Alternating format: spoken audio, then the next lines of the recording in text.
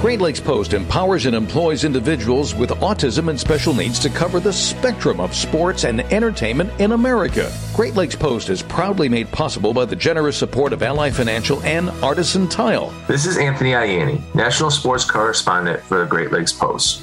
After a great game over the weekend and the NFL season behind us, it's now time to focus on the Big Ten title race and college basketball. With just a little under a month left, the Big Ten title race is pretty much anybody's to win. With Illinois currently sitting alone at first place, there's anywhere from 5 teams that are a game or 2 games behind them with just 6 regular season games left, with Michigan State being one of those teams in the mix.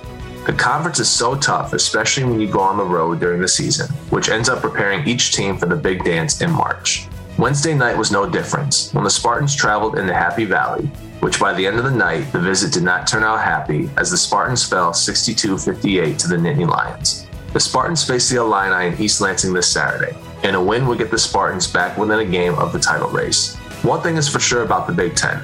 Yes, it is one of college basketball's greatest conferences, but when it comes to the end of the season and a race for the conference crown, they never disappoint. Tune in Saturday at noon on ESPN and on WJR when Michigan State takes on Illinois. This is Anthony Ianni with Great Lakes Post. Visit GreatLakesPost.com for more info and full-length interviews.